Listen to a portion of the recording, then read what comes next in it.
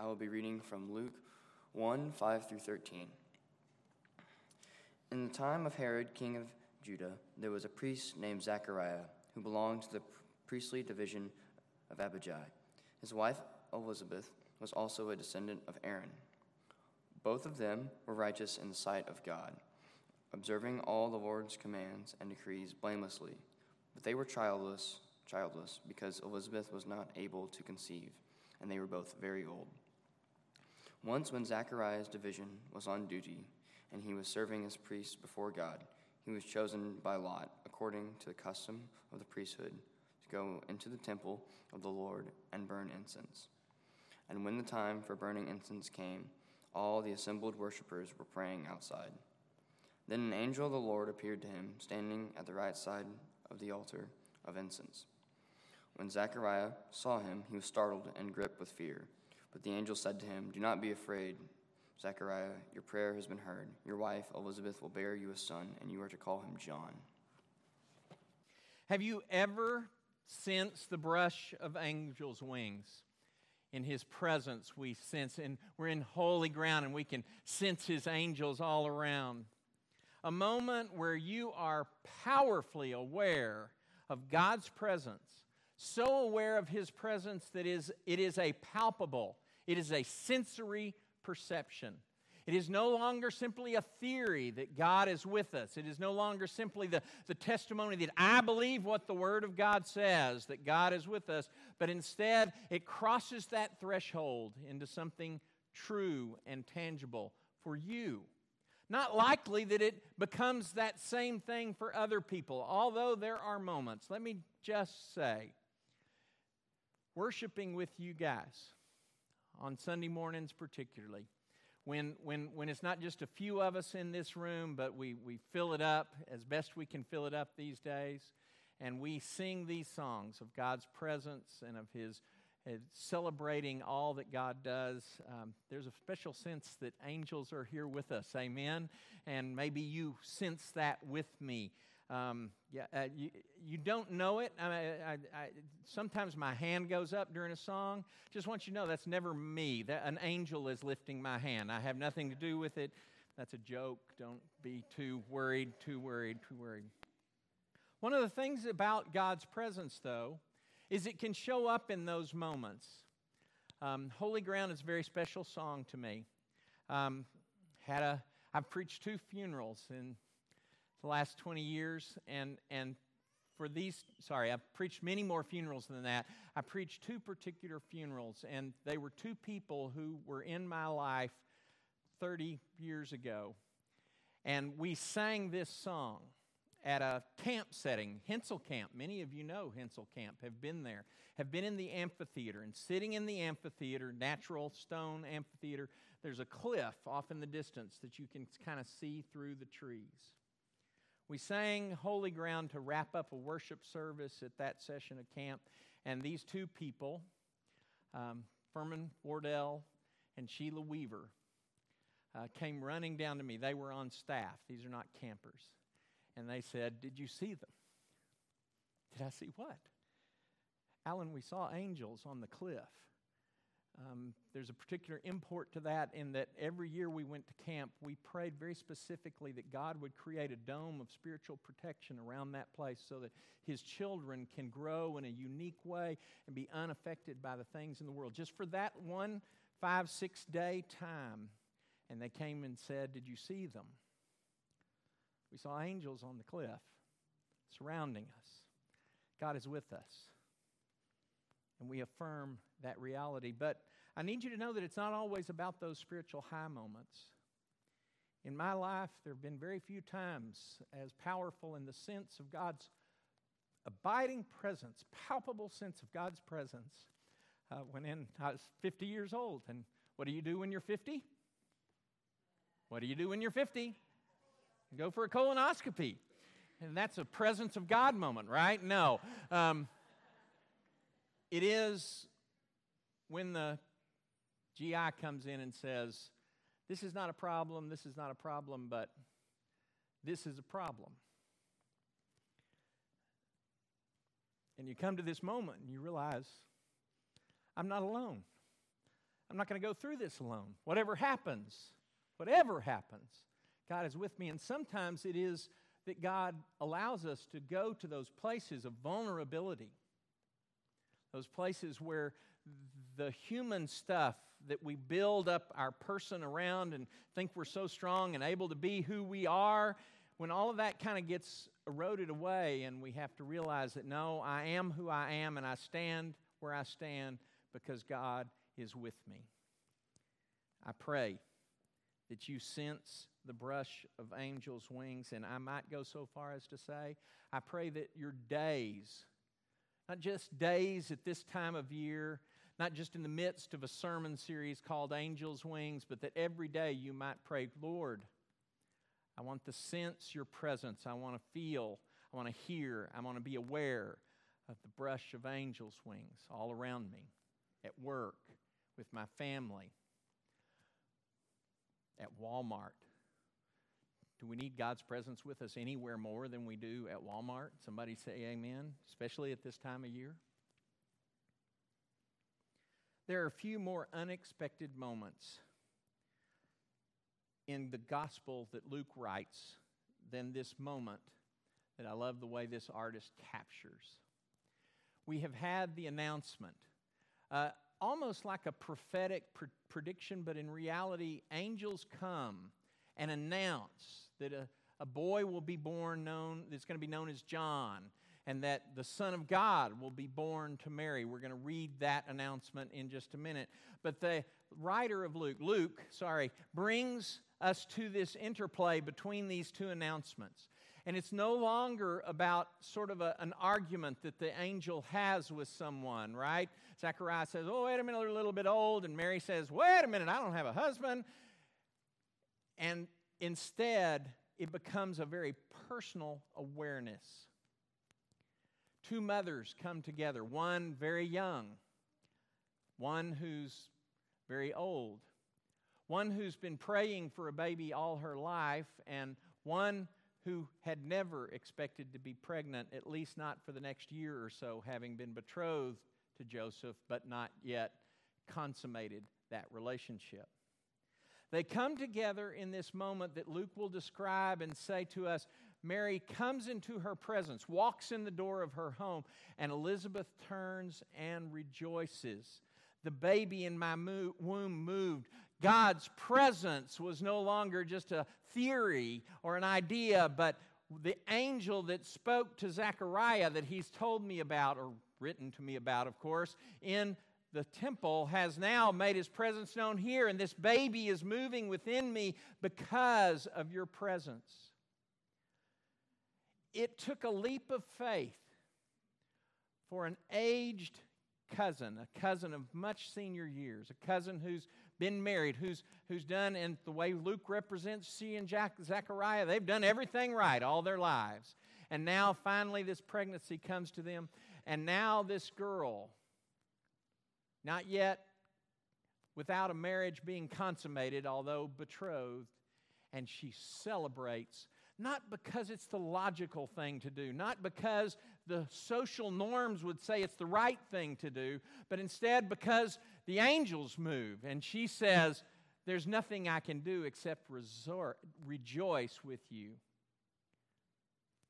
She says, blessed are you among women, and blessed is that which is in your womb.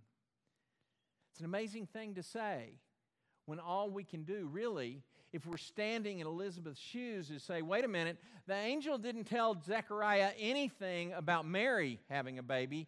Elizabeth is rejoicing with a teenage, unmarried mother because she's not looking at it the way you and I would look at that. She's looking at it the way God would look at it. And as unexpected as it is, she senses God moving around her, God moving within her, and says, this is blessed. Amen. May each of you mothers in your time find that moment when people want to say, what is within you is a blessing, and we bless you in carrying that baby. As much as Luke's narrative includes these kind of interactions with supernatural events, angels showing up, hosts of angels showing up, incredible things happening to bring this story together, to make sure that we know it's a God story. He also wants to be sure, as we read his gospel, in the first 2 chapters, as we read his gospel, that he's not simply telling a myth. Instead, he is telling real human history. Chapter 1 will be placed in the context of Herod the Great, who's ruling on the throne in Jerusalem over Judea. And then when we turn to Luke chapter 2, he will announce that it is Caesar Augustus who has issued a decree, and the reason that they go to Bethlehem is because of what Caesar has done. In a very powerful way, Luke is putting us in history. He will give us timestamps that coordinate with 9-month gestations, our babies being born in 9 months. He'll give timestamps as that moves along. He wants to be sure that we understand that as much as God is involved in this, it's a very human sort of story. It's real. It's tangible. It is as real as the life you live, and yet God has intersected it in a very, very powerful way. How often do we get so wrapped up in our world that we see as just this natural occurrence of situations and reactions and circumstances, such that we don't really keep our eyes open for the brush of angels' wings and for the message of God and his saying that your life is the place where I want to do my good, even if you aren't expecting it.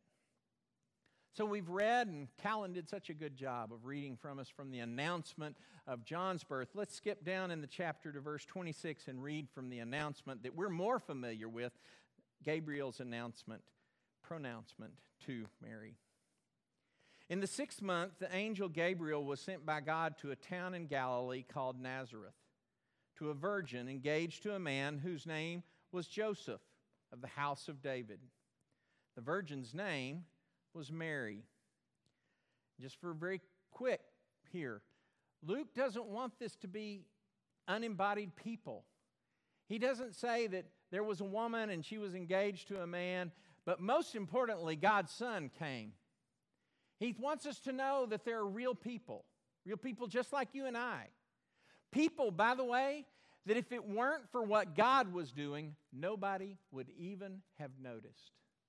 And it may well be that you kind of see your own life as kind of one that, well, I'm not sure anybody would notice if I weren't here. One of the reasons that you're involved in a church family is because you know that puts you in a place and with a group of people who are noticing you.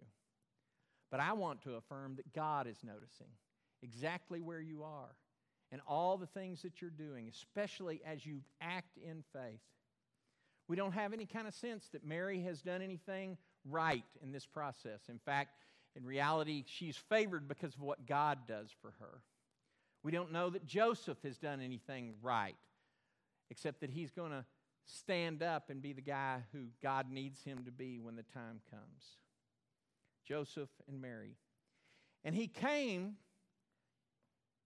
to her and came to Mary and said, "Greetings, favored one, the Lord is with you." But she was much perplexed by his words and pondered what sort of greeting this might be. The angel said to her, "Do not be afraid, Mary, for you have found favor with God." I just want to remind you one more time that when angels show up, it's a scary deal. And in your own life, sometimes when God starts moving in a way that's like, wait a minute, whoa, I'm not sure I signed up for this. We need to rest, because if God's carrying us there, He's going to take care of us in a way that only He can. "And now you will conceive in your womb and bear a son, and you will name him Jesus. And he will be great, and he will be called the Son of the Most High. And the Lord God will give to him the throne of his ancestor David, and he will reign over the house of Jacob forever, and of his kingdom there will be no end." And we all say, Amen. But that's not what Mary says. Mary said to the angel, "How can this be, since I am a virgin?" Now, I want to just point out something real quickly here. Mary's primary message that she's heard from the angel is not that he's the Son of God and that his kingdom will last forever and that he's the fulfillment of all that God's been doing since the very beginning, is going to bring about things that we've been waiting for hundreds of years. No, what she hears is, I'm going to get pregnant. A little bit like us. Sometimes God has great plans, and all we want to say is, you mean I'm going to have to miss my day off? You mean I'm going to have to throw in a little more of my money? You mean this is going to be a little bit of an inconvenience? God has great plans. Amen? God had great plans for Mary. God has great plans for you. But are we looking and are we trusting? How can this be since I am a virgin? The angel said to her, the Holy Spirit will come upon you and the power of the Most High will overshadow you. Just very quickly here, the language, the Holy Spirit will overshadow you. If you take that from Greek to Hebrew, you look at Genesis chapter 1, in the beginning, everything was null and void, and the Spirit of God hovered over the face of the earth. What God is about to do in Mary's womb is equivalent to what God did when He created from nothing into all that we know. And Luke wants to be sure that we tie together not only that God is doing this amazing thing in Israel's history, but God is doing something that is like the original creation that will touch every single person on the whole earth. Amen? And the Most High will overshadow you. Therefore, the child to be born will be holy. He will be called Son of God. And now, your relative, Elizabeth, in her old age, has also conceived a son. And this is the 6th month for her who was said to be barren, for nothing will be impossible with God. Then Mary said, here am I, the servant of the Lord. Let it be with me according to your word. And in that phrase, Mary ties together both the Isaiah, who when God calls him says, here am I. But in that phrase, he also ties in what Jesus will do ultimately in the garden before he goes to the cross. As he prays and says, surely this cup can pass, but he says, I don't want it to be the way I want it to be. I want it to be the way you want it to be. And Mary says, from this earliest moment, this young girl caught up in a world of difficulty and struggle because of the situation that she's going to find herself in, says, I want to be yours. I'm available for you, and I want it to be the way you want it to be. You see, with God, nothing will be impossible. Nothing will be impossible. With God, we need to be looking for angels' wings. We need to be expecting the unexpected. We need to be the people who say, I realize it looks desperate and difficult. And boy, we're in the middle of a time in our individual community where things are difficult and scary. And we might even say hopeless. We as a nation are living in a time when so many conflicts are going on. And it almost seems that people can hardly talk to each other about nearly any subject without it having to be this inflammatory thing. Divided in so many different ways. And yet, with God, we believe something greater can happen. Amen? With God, we believe that there is hope, even in the most hopeless places. With God, we recognize that even the insurmountable things can be conquered because He wants to lead us to those good things. So incredible way that there's nothing here that we expect. I mean, let's stack Mary up here. God's going to do something with who? And the answer is with Mary. Mary, a young woman in a time when age is so incredibly respected. Mary, who not only is not known by very many people, but she's in the kind of the backwaters of away from civilization. Who? And not only that, in a society that's highly stratified, Mary is proclaimed to be this poor child from a poor family. There's nothing here that should expect great things from us, except there is this one other very unexpected kind of thing. Isaiah, back 500 years, 600 years, 800 years earlier, depending on how you see the writing of Isaiah, said, "The Lord himself will give a sign, and the young woman will conceive and give birth to a son, and will call him Emmanuel." You may have heard this translated in a different way, that the virgin will conceive, that it is the idea that God is not simply leaning into the common meaning of the word, but God is saying, I am going to bring something that you think is impossible to accomplish my good. Again, the word translated in your Bible is likely virgin. Some translations will not do it that way. But the common way to translate that Hebrew word is just young woman. Every once in a while, it will represent a virgin.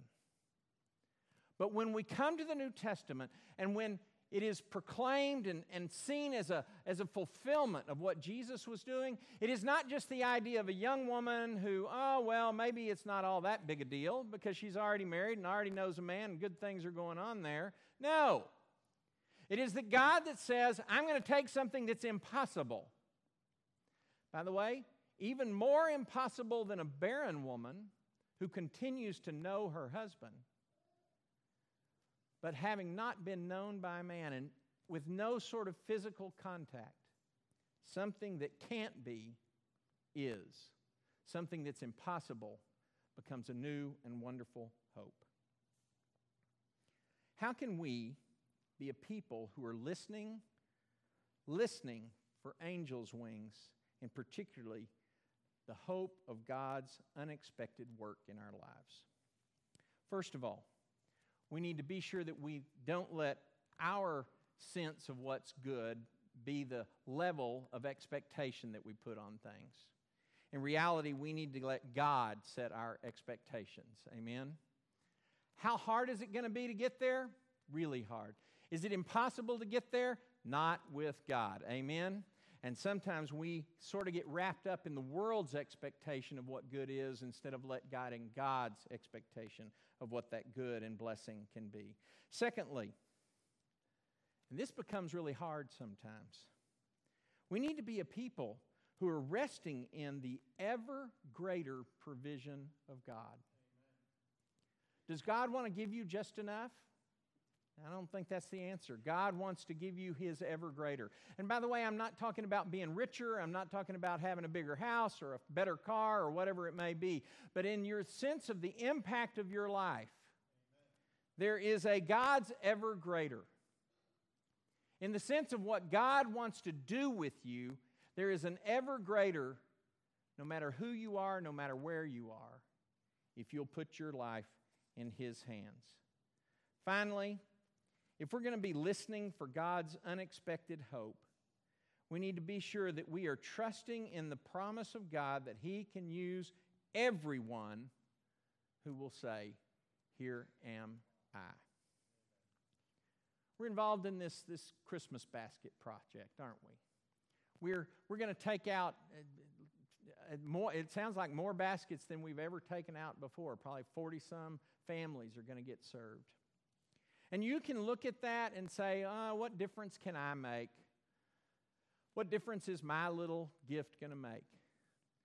And what we don't know is how God's goodness can work in our little efforts. You're going to pick up a card back there and it's going to say a gift for a 3-year-old boy. And you're going to go and you're going to find something that you're going to give. And you may say, what difference will this make?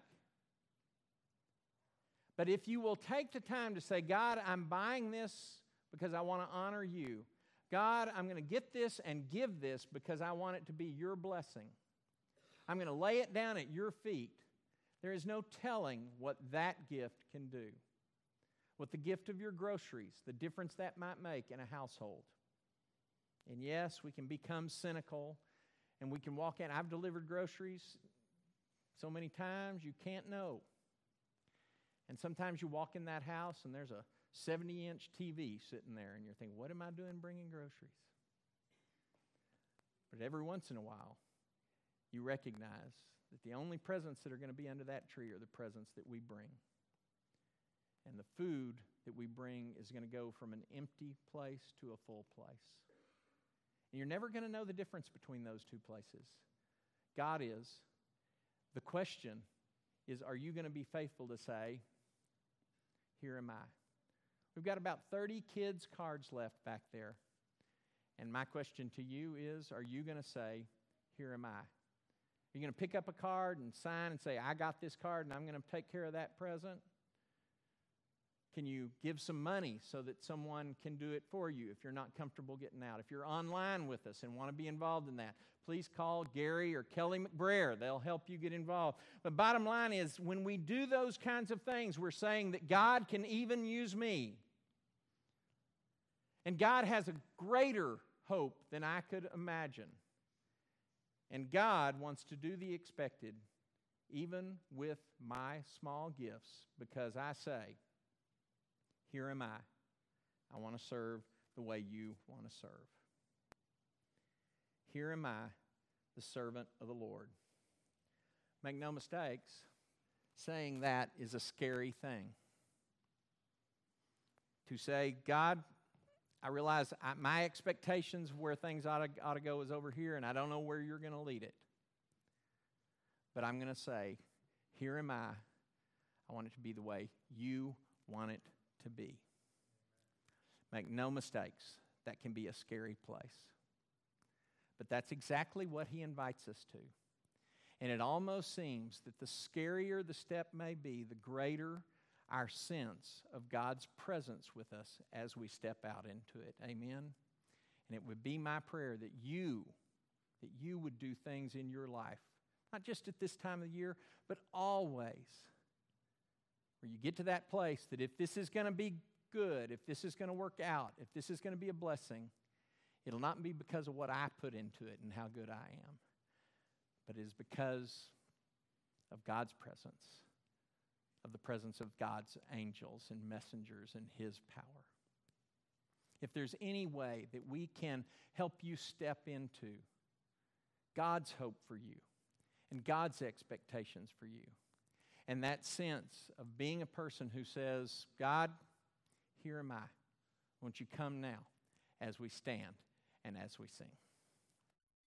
In need of grace, in need of love, in need of mercy, rain down from high above.